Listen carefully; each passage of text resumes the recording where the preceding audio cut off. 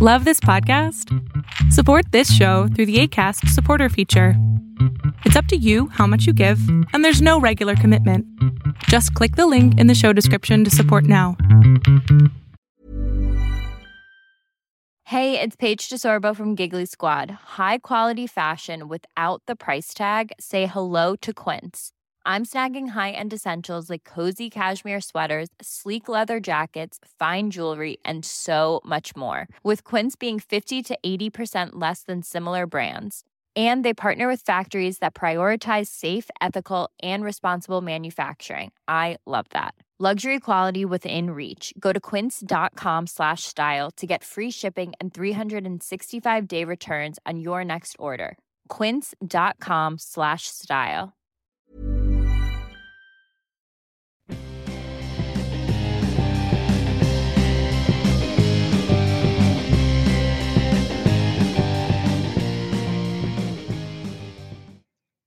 Hello and welcome to the Near and Queer to My Heart podcast. This is your host, Amanda G. We're like the Backstreet Boys. Oh my God, we're back again. We're here. We have such an amazing episode for y'all. We got Keita with a Q, New Orleans stand-up comedian. She does it all. She does poetry. She does drag. She brings the funny everywhere she goes. We're so happy to have her. We're so happy to be doing this episode. Thank y'all so much for always tuning in and supporting us. Without further ado, I've always wanted to say that. Without further ado, here's Keita with a Q. You go by Keita with a Q. Mm-hmm. That's your stage name. Yeah. Your real name's Chiquita, which is how people can find you on Facebook. Keita, you spell it Keeda, and then you say Keita with a Q. And I know a lot of, like, I've seen you do a lot of shows, and people get freaking confused as fuck. And I kind of love it. Like, I love because you always do your own thing. And I enjoyed that, but like, how did you decide that that was going to be your stage name? Yeah, so everybody always fucks my name up. So since I was younger, I go by Keita. Like, that's been like my family childhood name. And every time somebody sees it spelled out, they call me Quita or Quitta, because that's what it looks like. So I was playing around with like stage names when I first got started, and I was trying to tell somebody what my name was on my phone. And it kept saying Quota G. So for a second when I was doing poetry, I was Quota G because iPhone just kept correcting my name to Quota G. And then I was like, I have to give these people instructions on how to pronounce my name with my name. So that's when I just started saying Keeda because it was just easier. It was just like, you know what? And people will call me whatever I ask them to call me. But as soon as they see it on paper, they're like, Quita. I'm like, you know my mother. Yeah.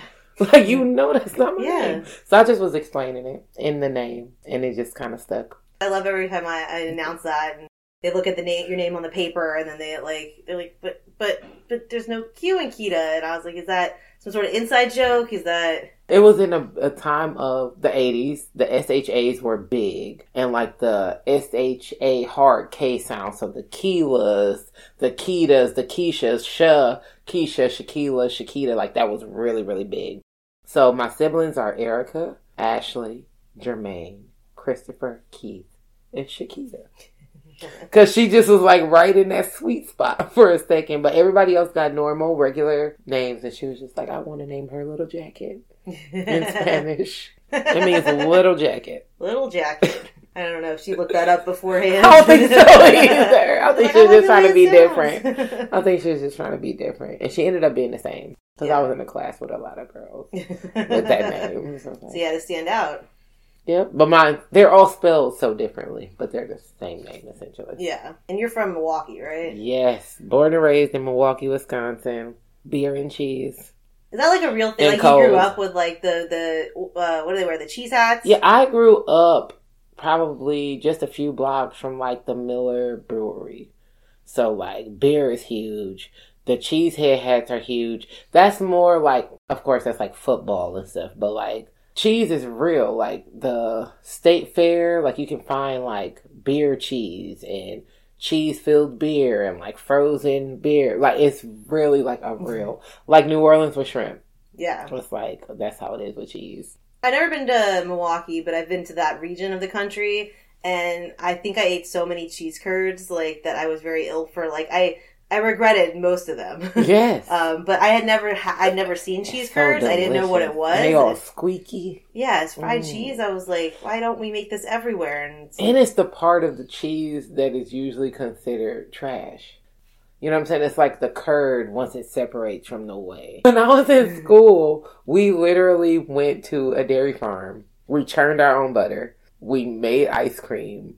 It was like a regular thing that we did. That's why I was like, oh, I know how to make butter. It looks hard though. It's not. It's hard if you're churning it. But if you put it in a glass jar and shake it, that's the same thing as churning. Okay. They always show like all the movies with Amish people. They're always like churning for like 3 days straight, and I was like, no thanks. That's because they like to do everything old school. But like we were in school in 2nd grade, and they gave us heavy whipping cream, some salt, and I think a little bit of oil, and we like shook this baby food jar until it was butter, and we were so proud. I was like, why y'all teaching these kids to make butter? What did you do in school? I shook some things in a jar and they made butter. Yeah. It's like, did you learn math though? No. I learned that if I put half cream and a teaspoon of salt, I can make butter. Yeah, so I'm obsessed with dairy, and I'm lactose intolerant. It's really not fair at all. And it's so wild because I'm like, why was I born in Wisconsin? Like, I shouldn't eat any of it. Our dessert is a cream puff. The national dessert is a cream puff. I despise cream puffs because the cream ain't actually sweet. But, like, it's like this big thing. Like, it's huge. Maybe you weren't meant to be in Milwaukee. Right. It was like, get out of here. You need to go. At least be warm if you're going to, like, drink milk. How long were you in Milwaukee for? I stayed in Milwaukee for my first 25 years of life.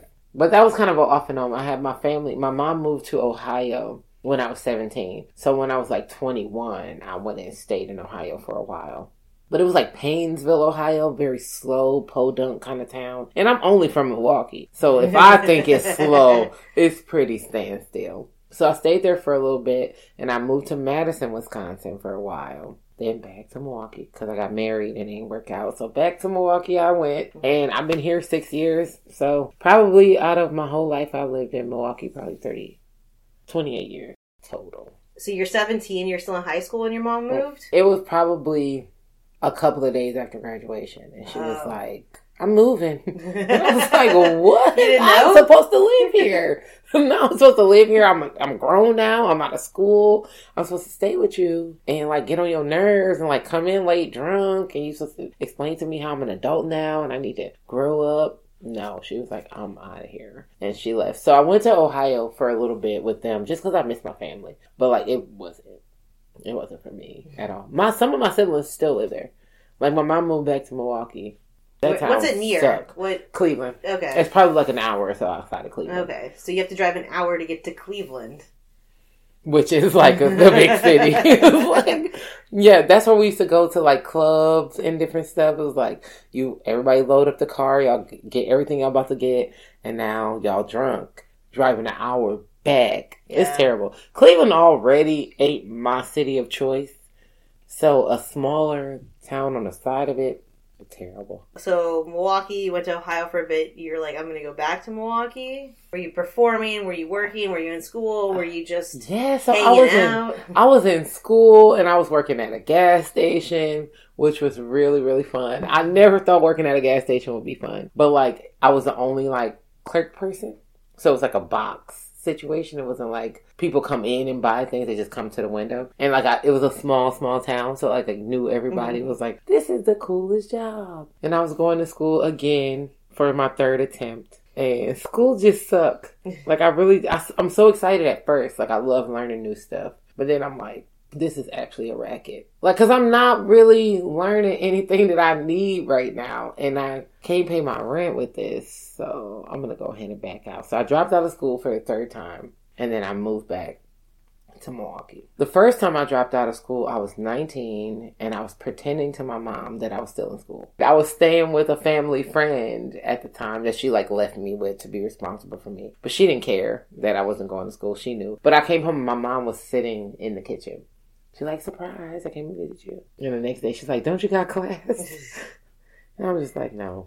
Yeah. I'd quit. I party way too much. I was going to tell you, but I was going to wait till you were here in person. And I was waiting for you to come here so I can tell you. But she was just like, it's your wife. Like, she was like, but it's kind of childish that you hiding it. Hell, she's your mom. She's got to say some mom shit. Like, they can't just let you make, they're like, you're an adult, you can do what you want, but I do have thoughts about it. I've got some opinions, and I'm not going to be shy about them. At all. Like, probably swinging a little too hard. It's like, okay, I get you're the parent, but like, I'm an adult. Your parenting is actually done. If you couldn't get me, if you got me enrolled in school, that's all you needed to do. Now your job is done. But yeah, so I wasn't doing any kind of performance stuff yet. I was like trying out for like plays and stuff. I was just kind of discovering. Well, I'm an Aries anyways, so I already like attention. So I knew that I liked attention, but I didn't know that I enjoyed like the arts. So I was supposed to be Sojourner Truth in the People's History, and it ended up being racist as fuck. Really? Racist as fuck. So it was only 2 brown people in the whole play. So they had white people playing brown people parts. Oh. Which is okay. It wasn't even that. It was like, okay, we need people to play these parts. Okay. It was the shit that they was bringing to portray the parts. So it's like this white woman's like, yeah, I got some new moccasins because I'm about to play this like tribal person and I want to really get, and then it started fucking with me. I started being like, I can't with y'all. Like, I can't do this. Yeah. And a friend of mine who's an indigenous person had some problems with like some rehearsal shit that they saw. And I didn't really know a lot about it, but I support the fuck out of my friends. So I was just like, if you are saying that this is hurtful and it's fucked up, brought it to the team, they're like, it's too late. You right, this is fucked up, but it's too late for us to change it. And so I completely pulled out the show.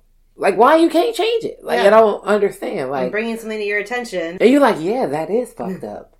But we're not changing it. So if you could just shut the fuck up, that'd be nice. Yeah, no. And so I pulled out completely. So I didn't get that experience, but I did all the rehearsals and all of the shit. So I was like, the bug was there. Like, I had been bitten already. I'm just like, I'm fucking obsessed with this. And I've always been a character, like my whole life. Like, being funny has gotten me through all of the hard things. And I hate serious situations. So anytime some shit is too serious, I'm cracking a joke. I'm making it light. I'm trying to, like, make people smile and laugh. Sometimes very inappropriately so. I feel like I do that too, because I'm just like, okay, this, whatever serious thing happened. It happened in the past. We have to move forward. We have to figure out a way to move forward, whatever that looks like. And to me, laughter doesn't hurt. That shit helps. It's medicine. Like, I've always, like, me and my siblings, so I have 6 siblings, 3 sisters, 3 brothers, and then I have 3 stepbrothers. So we were just always like roasting. Like, when you broke, comedy is the only thing you can afford, really. Like, laughter is the only thing that's like just so fucking valuable. So we should just all like sit around, talk shit, watch Martin, watch Living Single, so I was always like obsessed with like people's ability to just like use humor to smack somebody, to uplift somebody. Like, it was always like so nuanced, and I was like fucking with that. I was like, I want to do something like that, but I was always so scared. I was just like, what if I'm not good? What if people don't receive it? What if it don't go nowhere? Then I'm just going to be like, this is something I did, and I'm going to be devastated. But I don't regret it. I don't regret it. Now I've even branched out, doing drag shit. Like, I was a drag king not too long ago. Like, I never imagined that I would be like, I don't know. What was your first stand-up experience? Like, what led up to that? I know, because sitting around with your family is one thing. Cracking jokes with your family, with people that know you, with people you know. It's different getting up on stage. Yeah, it is. So my first time getting up on stage was like poetry shit. So I've always felt safe with words. Like, I'm really, really good with words. Like, I love to read. I love to write. So poetry was like my gateway drug. So I got up on the stage, so I was no longer afraid of being up in front of an audience. Like, I'm like, cool. And I always just loved art that you share, like your own personal gift that you don't have to share with nobody else, and people being brave enough to like share that with us. So I always fuck with that, from singing, poetry, whatever, like any kind of art you can share. I'm fucking with that. But I was at 3 Poems, and they had like an open mic at the time, Word Connections it was, and people went around. I did some poetry, they did the whole thing, and the host was like, anybody want to do some comedy? We ain't had nobody do comedy around here in a while, and I had never done comedy in my life. And I was like, I want to do comedy. Because probably 3 months before, I told all my friends, I'm going to try comedy. I was like, I want to be a stand-up comedian. I don't know how I'm going to do it. I don't know nothing about the scene, but I'm doing this shit. So when I raised my hand, everybody was like, oh shit, like she about to do it. And I did a 10-minute set, never ever having done comedy in my whole life, non-stop laughter the whole time. I was done. I was like, this is what I'm doing. I tell people sometimes, I'm like, some people skydive for that adrenaline rush. I get up on stage with a microphone. It's safer. Depending.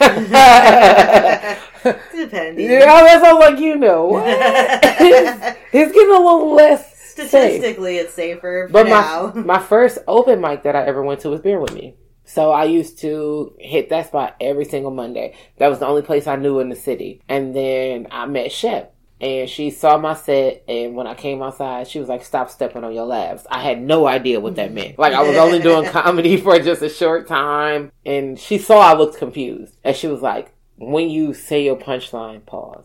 Let them laugh. Like, they was cracking up, and you was stepping on your laughs. And I was like, oh, that makes sense. Like, I'm talking too fast. I'm not allowing the audience to, like, do it. And then Shep was like, you know you can hit multiple open mics in the city, you know what I'm saying, on one night. Yeah, because they were leaving from there, like her and a group of folks were leaving from there and going to another mic. And I don't know why that blew my mind. I was like, oh shit, like we can go from here to there to there. And then somebody's like, are you serious about this shit? Like you really want to do comedy? I was like, yeah, like this is it for me. Like I'm fucking with comedy. And it was like, well, you're probably not going to get paid for a while. You're not going to be making any money. And probably like 2 weeks later, somebody booked me. And I got paid for the first time to do comedy. And it wasn't $1 million, but it was just like, first of all, ain't nobody at their jobs making $10 a minute. You know what I'm saying? Yeah. Like, y'all not, like, if this was consistent, I'll be rich. But, like, it's just that because it's so little. But they was like, you won't get paid yet. You won't get into any comedy festivals. In my first year, I got into a comedy festival. Within the first few months, I was making money. I was just like, maybe that's your story. It's so cool, though, when someone, like, the first time you get paid. I think my first show, I got, like, $15. But I was just like, oh, you value me. Yes. It feels like something. It feels like paying for my brain power. At least buy me a couple drinks. Yeah, that's what I always say. I'm like, it's something that I thought in my head, that I maybe wrote on a piece of paper, that I said out of my mouth, that you somehow connected with, and sometimes so much that you're talking to me for an hour after my set, which is cool. You know, I like connecting with people, and it's such a cool way to do that. Oh, I'm so obsessed. Like, and there's so much comedy that I love, but I'm realizing I'm such a critic.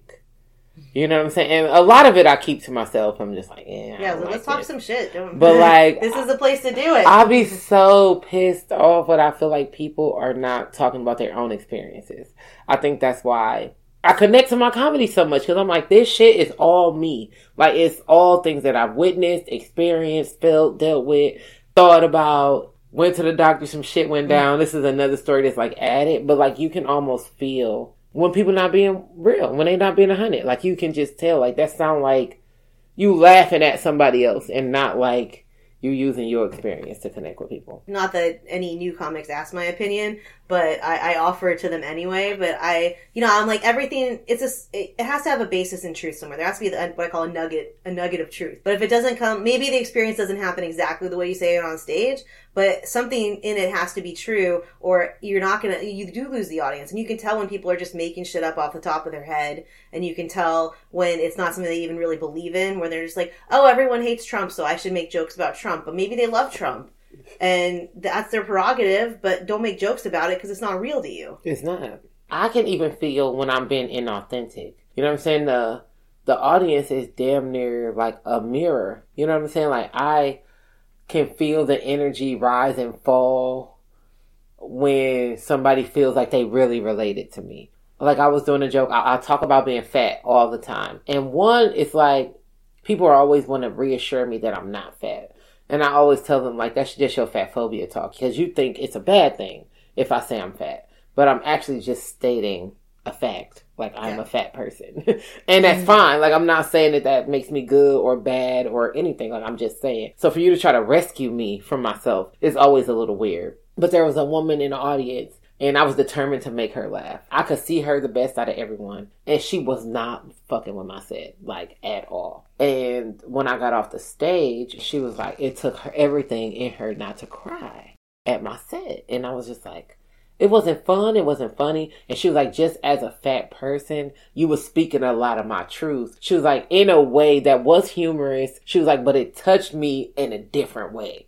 She was like, so I really appreciate you getting up there, being visible, showing yourself, being brave. She was like, even you having a crop top out on stage was like, damn, like this fat lady got on a crop top. Like I could wear a crop top. So sometimes comedy ain't just the laugh. You know what I'm saying? Like sometimes it's also like some healing that happens in there to be like, she can laugh at herself. You know what I'm saying? Like she can make these jokes and she don't feel ashamed that she got a fupa. Like she pointed out and make sure everybody see it. Like that's really, really cool. But that was like one of the moments where I was just like, this ain't just about being funny.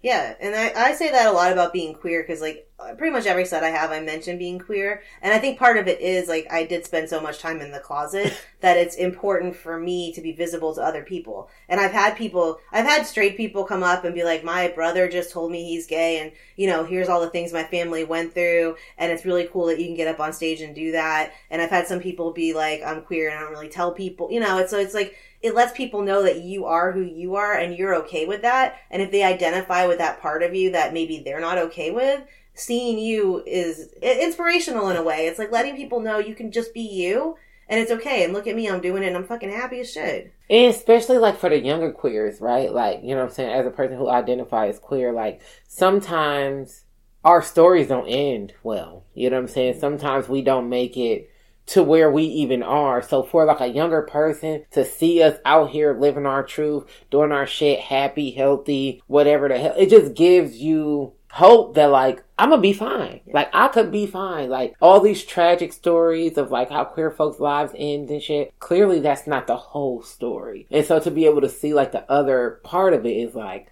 if you could do that shit, I could probably do it. Or even if it's not them getting on a stage, it's pushing forward to do something that they want to do that they thought that they couldn't. Yeah, because I'm on stage shouting jokes about being a carpet muncher. Like, and they're like, if she could get up there to strangers in a whole room and say all this stuff and nobody's, you know, they're applauding, they're laughing, nobody's coming after her, nobody's doing anything, maybe, you know, they could tell their best friend or their crush or their parents or they're not, maybe they haven't told yet or are trying to get up the courage to do that. So like, yeah, it can be that. And sometimes it's just, you said something funny and they're like, I never thought of that. And I love those moments when they're like, I didn't think about it that way. And I'm just like, yeah. And we give them ammo sometimes. You know what I'm saying? Against the straights. Like, because sometimes you don't even know how to respond to some of the shit that like people say or that people do. So like, you know, I ain't saying it's the whole blueprint, but it's a blueprint. Yeah. Like it's a tool in the toolbox that you could probably use. And sometimes humor, one, it can lighten a mood, but two, it can also infiltrate a part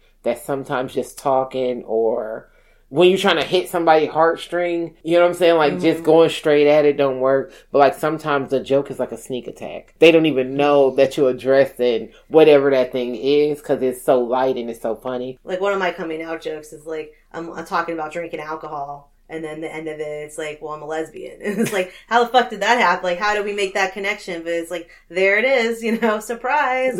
I don't know if you know. I do love, like, you have a joke where, you'll say you're fat and someone will say, like, no, but you're so beautiful.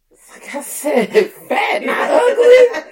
It's just so interesting the way, like, because, it's, people do say that kind of shit all the time. Like, you know, you gained a little weight, but you have such a pretty face. And it's like, what the fuck? Nobody asked, what? Nobody asked you. I think people commenting on people's bodies is hilarious. Because it's like, one, who the fuck asked you? And two, like, what authority have you given yourself to be like, this person needs to know my opinion on their fucking body, like, because it's affecting me so much that I need to come over and talk to you about it. But like the way that people, and especially like black folks for me, the way that they like applaud you if you're losing weight or, you know, side eye you like if you're gaining weight. And I'm more of a person who I applaud your body goals, like whatever it is. I'm just happy if you're happy with whatever you're doing with your body. Because I had a friend who lost some weight and everybody's like, oh my God, you're looking great. And she was sick as hell. Yeah. Like, it was the most unhealthiest that she's been in her fucking life. And she's like, and people are just like, you look so good. And she was like, just the thoughts of feeling good Yeah. about what they were saying, knowing that this is not sustainable, like, for you. But people will laugh at you quicker than they will, like, laugh with you. When I say I'm a fat hoe, people are like, oh my God, like they're feeling bad. They want to give me a hug and shit. But if Kevin Hart is like, look at this fat ass hoe, then y'all all laughing. You know what I'm saying? Like, at least let me get some joy from my own experience and like not creating a thing where y'all are like doing something against me, but like doing something with me. Like, if I talk about my experiences and be like, oh, my fucking teeth fell out, then everybody's feeling bad and feeling sorry. But if somebody on TikTok is like, look at this toothless bitch, then it's millions of laugh reactions. And it's just like, you're taking ownership and you're having fun with it because you put it out there and then you wait. I see you kind of looking around. Let's see. It's also a great gauge. Right? Because a lot of people who are any of the isms, any of the is, they usually are all of them.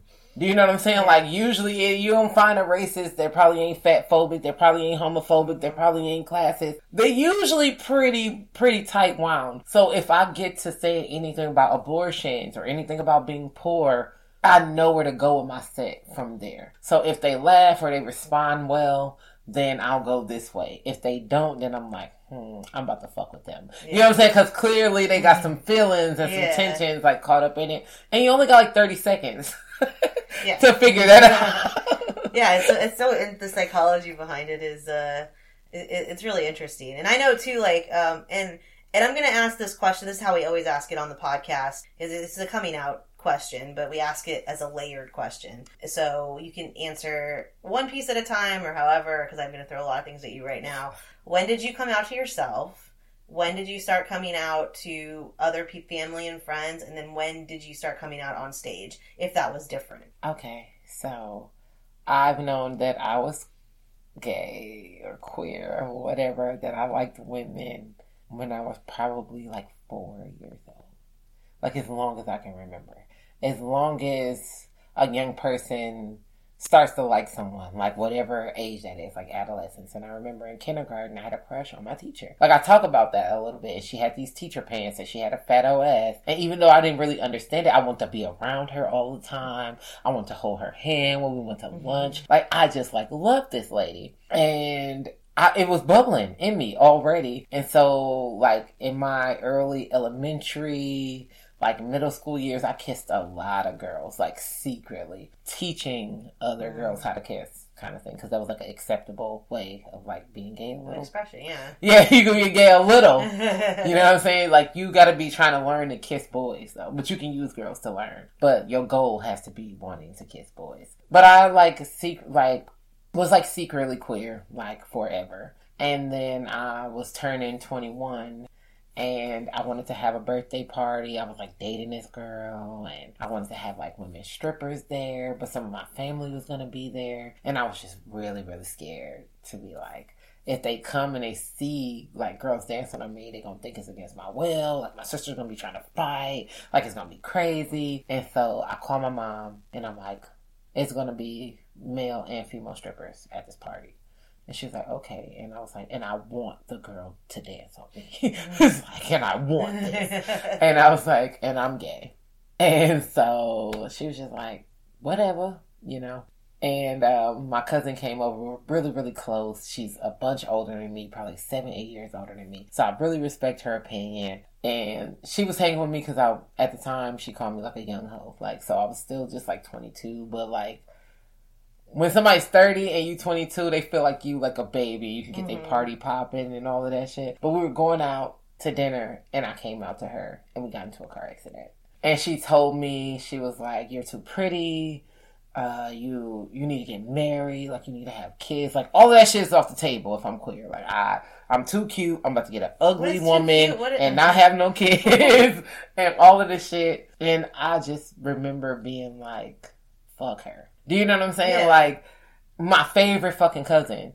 And I'm like, actually, like, you don't respect me. Like, you don't fucking get it. Like, everybody's like, it's a phase. You're not serious. And, when I was 24, like, I married a woman. You know what I'm saying? So I'm just like, it's a long-ass phase, first. But, like, so I always knew that I was queer. And although my family is not, like, a not supportive family. Like, so my mom was like, I was never. And I'm like, you weren't, like, you know, out in the street holding up signs and saying gay is wrong, but, like, behind closed doors in your own home, sometimes you said shit that was fucked up. And she was just like, damn, like, I can't even believe you remember that shit. And I'm like, because I know that I was feeling those feelings. I was having those thoughts. And it was very clear that, like, although we love people who are queer, that's not something we want to be. You know what I mean? It's like, we support them.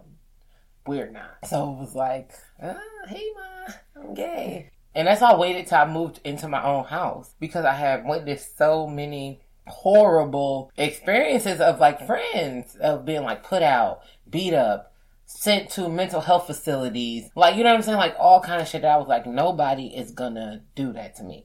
So I, like, had best friends and all of that shit until I was old enough to be in my own place. And although I don't feel like my family would have been mean to me, I honestly don't know how it would have gone if I was still living in my mom's house. Because I just don't know. Like, I didn't feel safe to do it. And there had to be a reason why I didn't feel safe to do it. And that was like 17, 18, 20 years ago. So I don't remember, like, exactly. We have to age ourselves. But it was like something about it was just like, this is your own thing.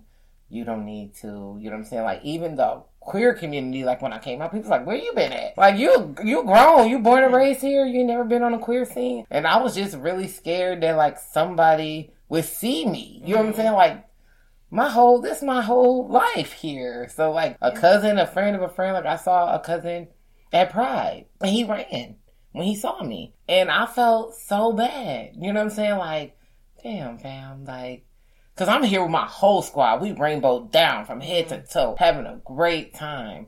And you're afraid, you know what I'm saying, to be who you are and, like, you living this whole life. And I just felt sad. Like, I never talked to my family or anything about it because I felt like if he wanted to talk about it, that's his talking about it. But I was just like, damn. Like, and I felt like for me, but I just realized that it was a connection. It wasn't even like you're a terrible person, but it's like you are the bridge to the other side of this, that if you run your mouth, like, so I can't let you see no more than you've seen. You see me here, and that's all you're going to see. So I didn't, like, see him again. And he's out now, but, like, everyone does it in their own time, you know? But I'm sure he thinks back to that moment, and, like, he ran away from his cousin, and you were like, I'm a safe space. Like, But you didn't know that. Yeah. Like, and I wasn't as nice to gay boys as, like, I was to, like, other identities. Like, cis men, like, catch a lot of hell from me, even if they're queer, because sometimes that privilege just spills over and somebody needs to get checked. It's like, okay, I understand that you identify as a queer person, but, like, in this instant,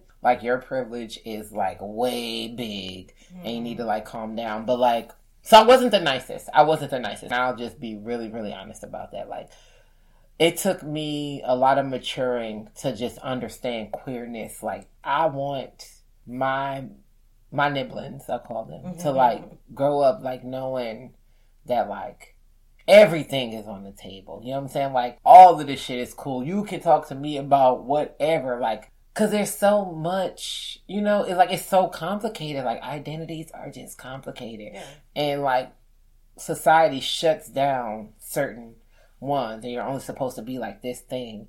And we can only think about the opposite of that. Like, no, we want to open this back up. But it's even bigger than that. Like, if we can vision bigger than that. So, like, I don't want to be a straight person. You know what I'm saying? Like, I'm not trying to have the power dynamic switch to where, like, as a black woman, I'm in charge now and everybody else is on the bottom. You know what I'm saying? Like, because there's this idea that, like, queers want to be the straights or people of color want to be the whites. And it's just like, actually, everybody just wants to be a human that can do the things that they need and have the things that they need without it being like this hierarchy of oppression or privilege or whatever the fuck. Like, I have so many thoughts. Yeah. Yeah, no, and it's not about taking the place of who's on top. It's about, like, us, and I always say just, like, existing. Like, just being able to exist as you are without that. And I think, too, with the, you know, and I'm 38, so I mean, we're in the same age range, but I think I always say the kids, I think what's interesting with the kids is they're more aware of sexual identity, of gender identities, of I wasn't like really aware of like different options. You know, I was in a very heteronormative, grew up with very heteronormative stuff. Like I didn't have the language, I didn't have the media exposure, I didn't have any of that stuff. So I think what's cool now is the kids have that, but they also are now growing up and trying to figure that out. Like, but I came out at 23, I was like, I identify as a lesbian. I know this is how I identified. Had a lot of years to think about it. But now kids are able to say, like, I think I'm pansexual. Actually, I'm gay. I'm queer. I'm genderqueer. I'm gender fluid. Like, they're able to have the tools to do that, which I think is really cool. But I also think it's cool to have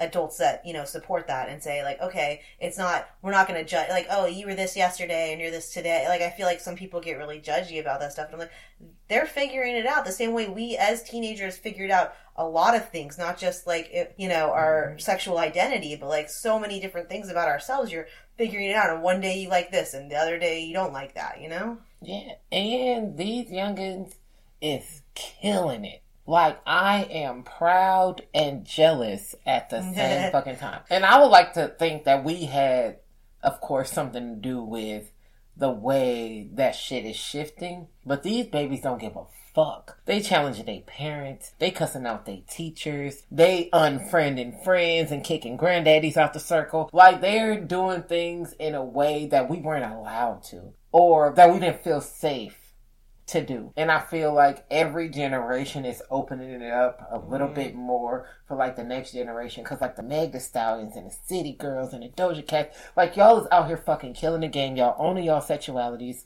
Y'all saying fuck these niggas. Y'all saying fuck you, pay me. Y'all saying we writing our own music. We're beautiful. We getting fake asses. We ain't getting no asses. We working out. We ain't working out. We being fat. Like, just whatever the fuck it is. Like, I just love to see it. It's like proud and jealous. That's such a good way, because I always say, like, I'm a little jealous. I am a little jealous of the youngins, of the kids, but I'm also proud. So I think that's a good way to phrase that. Like, I'm so proud of how far we've come just in my lifetime. And I still have lifetime to go, so I can't wait to see what the next generation and the next generation brings. Mm-hmm. But I'm also a little jealous. I'm very jealous. I'm very jealous because I'm just like, you just looked your mama in the face and told her, I'm not talking back to you. I'm stating my needs and stating a boundary. So one, I would have got slapped across the room under some furniture probably. And like two, never would have thought to do it.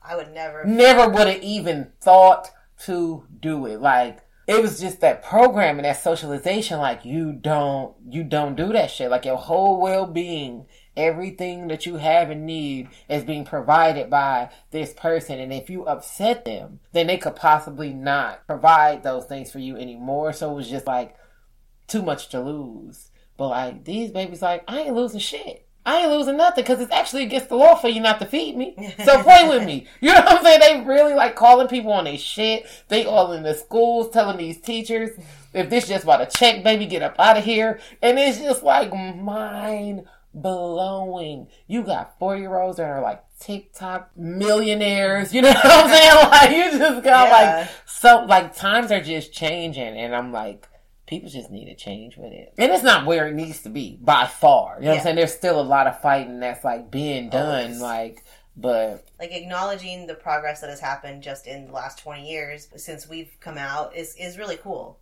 And it's really exciting. And I do want to ask, you mentioned in your 20s that you got married. I'm always curious, because marriage has been a thing that it was, you know...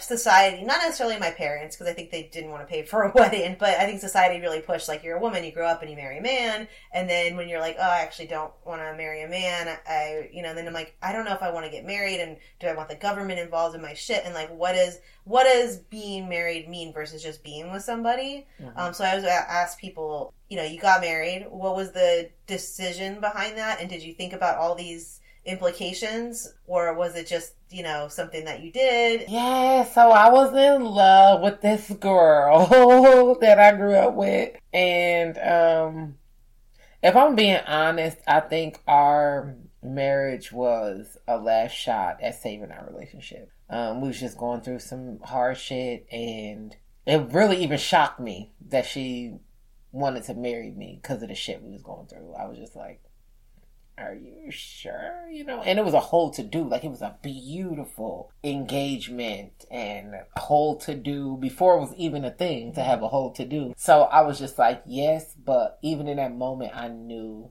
that I shouldn't. But I loved her. You know what I'm saying? And I was just like, if I don't do this, or if I don't stay in this, or if I don't get married, like, this is my only shot, this is my only chance. I'm not going to have love again. I'm not gonna be able to find like my Prince Charming, somebody who even wants to fucking marry me. But marriage never was a thing that I gave a fuck about. I think in my younger years, all the girls were like picking out wedding dresses and flowers and cakes and shit.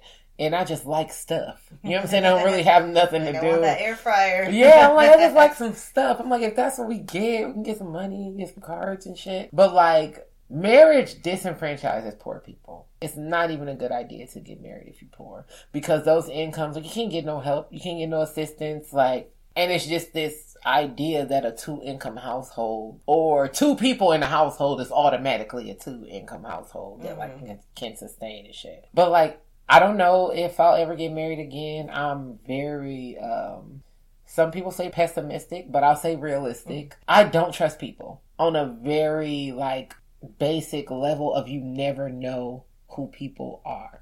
Like, I expect humans to be humans. Even, I mean, friends, family, parents, like, I feel like there are pieces of us that we don't share. Like, and people cannot want to admit that if they want to, but there's shit about me that nobody will ever know unless the fuck I want them to know it. You know what I'm saying? So that darkness is what I'm afraid of. And some people's darkness is much darker than other people. And all of these documentaries on like Snapped and people doing the double murder suicides and all of that shit, like killing their partners or being cheaters, having whole other families. I am so content being alone that I would be pissed off if I invited somebody into that very safe space and they blew it up. And so I'm so fucking worried about that. So I got some little dips, and I ain't saying that the universe can't sit me down and be like, actually, we sent you a person. You couldn't say no if you wanted to. That's how perfect this person is. But like, mostly I'm just like, I feel like I'm getting to know the people that I know every day on a reoccurring basis. And maybe humans can restore my faith, but like, at the moment, I don't trust people. But that's also okay. Like, it doesn't, end goal doesn't have to be booed up or partnered up for like your end goal. I think we have a very realistic goal of survival, like at the baseline of everything. And then after that is, I think happiness is what I'm looking for. Like, I want to survive and be alive, and then I want to be happy. And whatever that looks like, whether that's with a partner, partners, no partner, I don't think that's the definition of happiness. Like, right. I don't think that's where the line is. Yeah, because I'm going to be happy. You know what I mean? Like, it's been a long time. Like, I haven't been getting into serious relationships. Of course, I have people that I see and I date. I'm a flirty, sexual person. Like, that's just kind of what it is. But my happiness is not dependent on other people. And it used to be. And that's taught. That you find a person and they make you happy. And not that you're happy and then you find somebody else happy, and then y'all just happy as fuck together. But it's like, no, you need this job to be happy. You need to be making this certain amount of money, and then you're gonna find your happiness. Like, it's always a search for happiness. Like, it's not internal. Like, it's not it's a decision, really. Well, it's that other person, that another person can, I hate that phrase, make you, And it's not somebody else's responsibility to make me happy. It just feels like a lot of pressure. It feels like a lot to expect of another human that's having their own human experience, for them to drop everything and be like your source of joy. And it's like, yeah, they can add to it. You know what I'm saying? Finding somebody to do life with is dope. But like, I don't want to do life for somebody. You know what I'm saying? Yeah. Like, I'll do it with you, but I ain't want to do it. Doing life sounds like a prison sentence.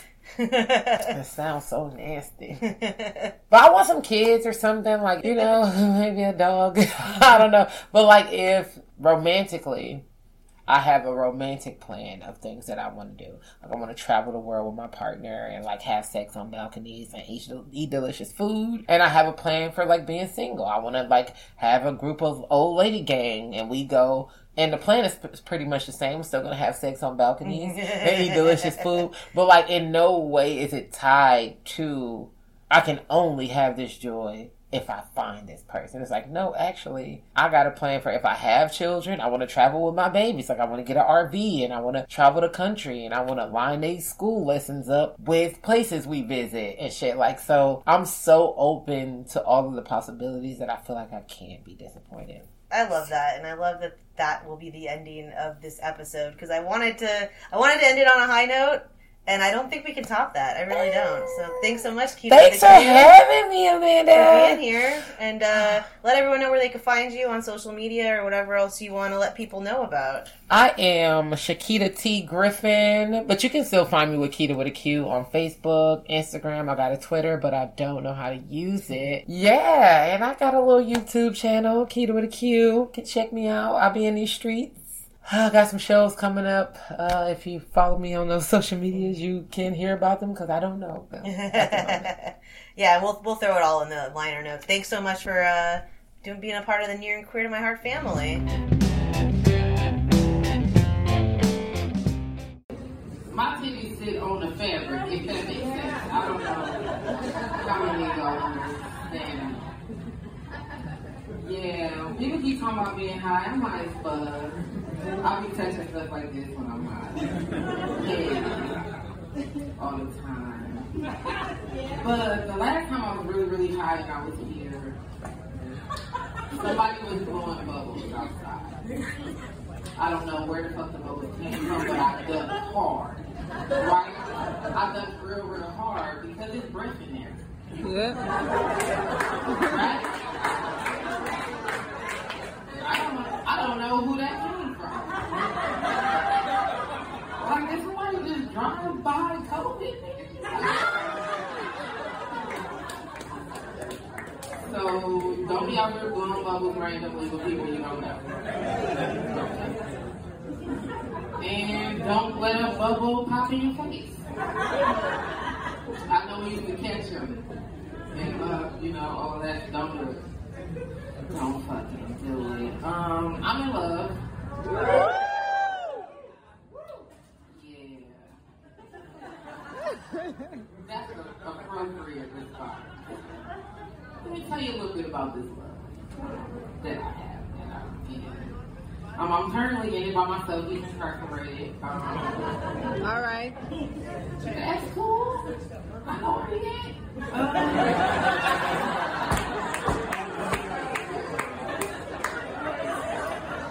And we used to have a really good time. We did. We used to have a really good time. And so I sent him some photos that he could steal for things. They're not exactly indecent. You can't send those kind. I just got on like a tight sweater. You know what I'm saying? Like you can see my nipple a little bit. Like it's poking out. I'm sure a motherfucker will pay for that. That's like porn. That's like, what? Her ankle showing? Packs of noodles. Yeah, he incarcerated right now, but every time he's not incarcerated, he has a child. So he got like 9 kids or so. Not with me. I'm 36 and 0. Woo! I am so don't worry about me. I know all the tricks on how not to get pregnant and also how not to stay pregnant if you do it. I know all the things what to do. If you need some tips, pointers, whatever, plan B. I can put you in the right direction. But yeah, one day, when he was free, he looked me in my eyes and he said, "What are you gonna do if you get pregnant?" I was like, "Oh, I'm not." You know what I'm saying? Like, very secure. Like, don't be worried about it. I'm not. Don't worry about it. I'm not. And so he's like, "Well, what if you do?" And I said, "Well, I believe in abortions." Period. Huh? I try to say it in a high-pitched tone because I heard people receive it better.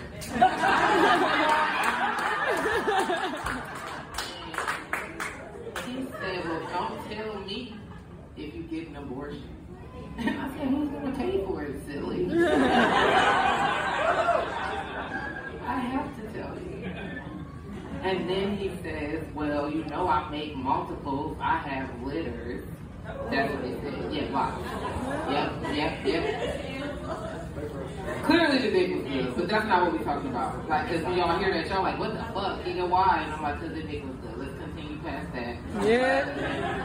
That doesn't even matter. He's like, what if you get pregnant with 7 children at one time? And I was like, well, that's going to boost the fuck out of my career. And he's like, what? I'm like, I'm going to be in the Guinness World Book of Records for the most abortions at one time.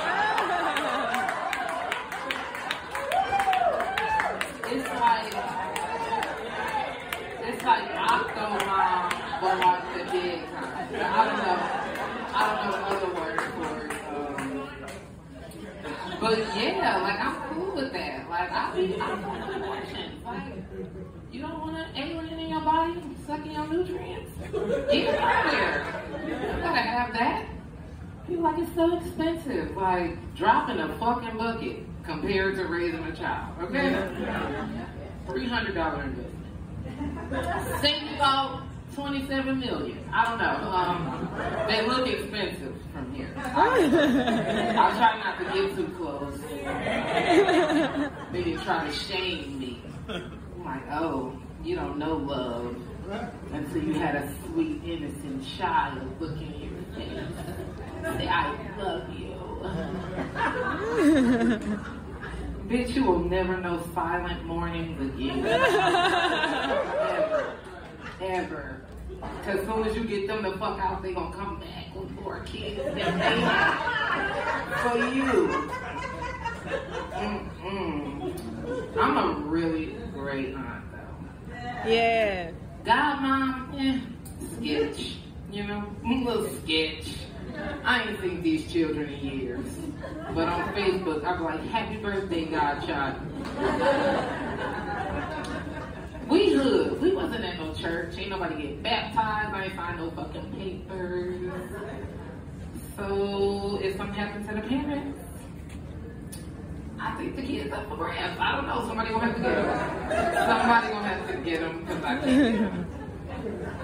Because Jane was saying earlier that kids ain't shit, and I agree. Maybe not her exact words. But when your child asks for a new mom, that's fucked up. Like, damn, I want you to get a new mom too. I'm helping figure one out. But my niece, she's wonderful. She's very sweet. She's very cute. She said, TT, when I get big, when I grow up, I want to be big, but not big as you. Oh. Well, you're not about to get very much bigger than you are right now. You keep But I'm going to leave y'all with this little situation. I used to have long hair, and now I'm a bald-headed hoe. Woo! So when I had long hair, I would put my hair up in a ponytail looking nigga in his eyes, letting him know I was about to suck the shit out of his dick. That's just what it was, okay, real quick. But now I have to do something else. I have to take my glasses off very slow. Look them in the eye, close them dramatically. You heard that? But right after that, I had to be like, put the dick in my hand, because I can't see the dick. I never had a problem with the dick put in my hand, alright? I'm getting really cute. Thanks for laughing with me, y'all.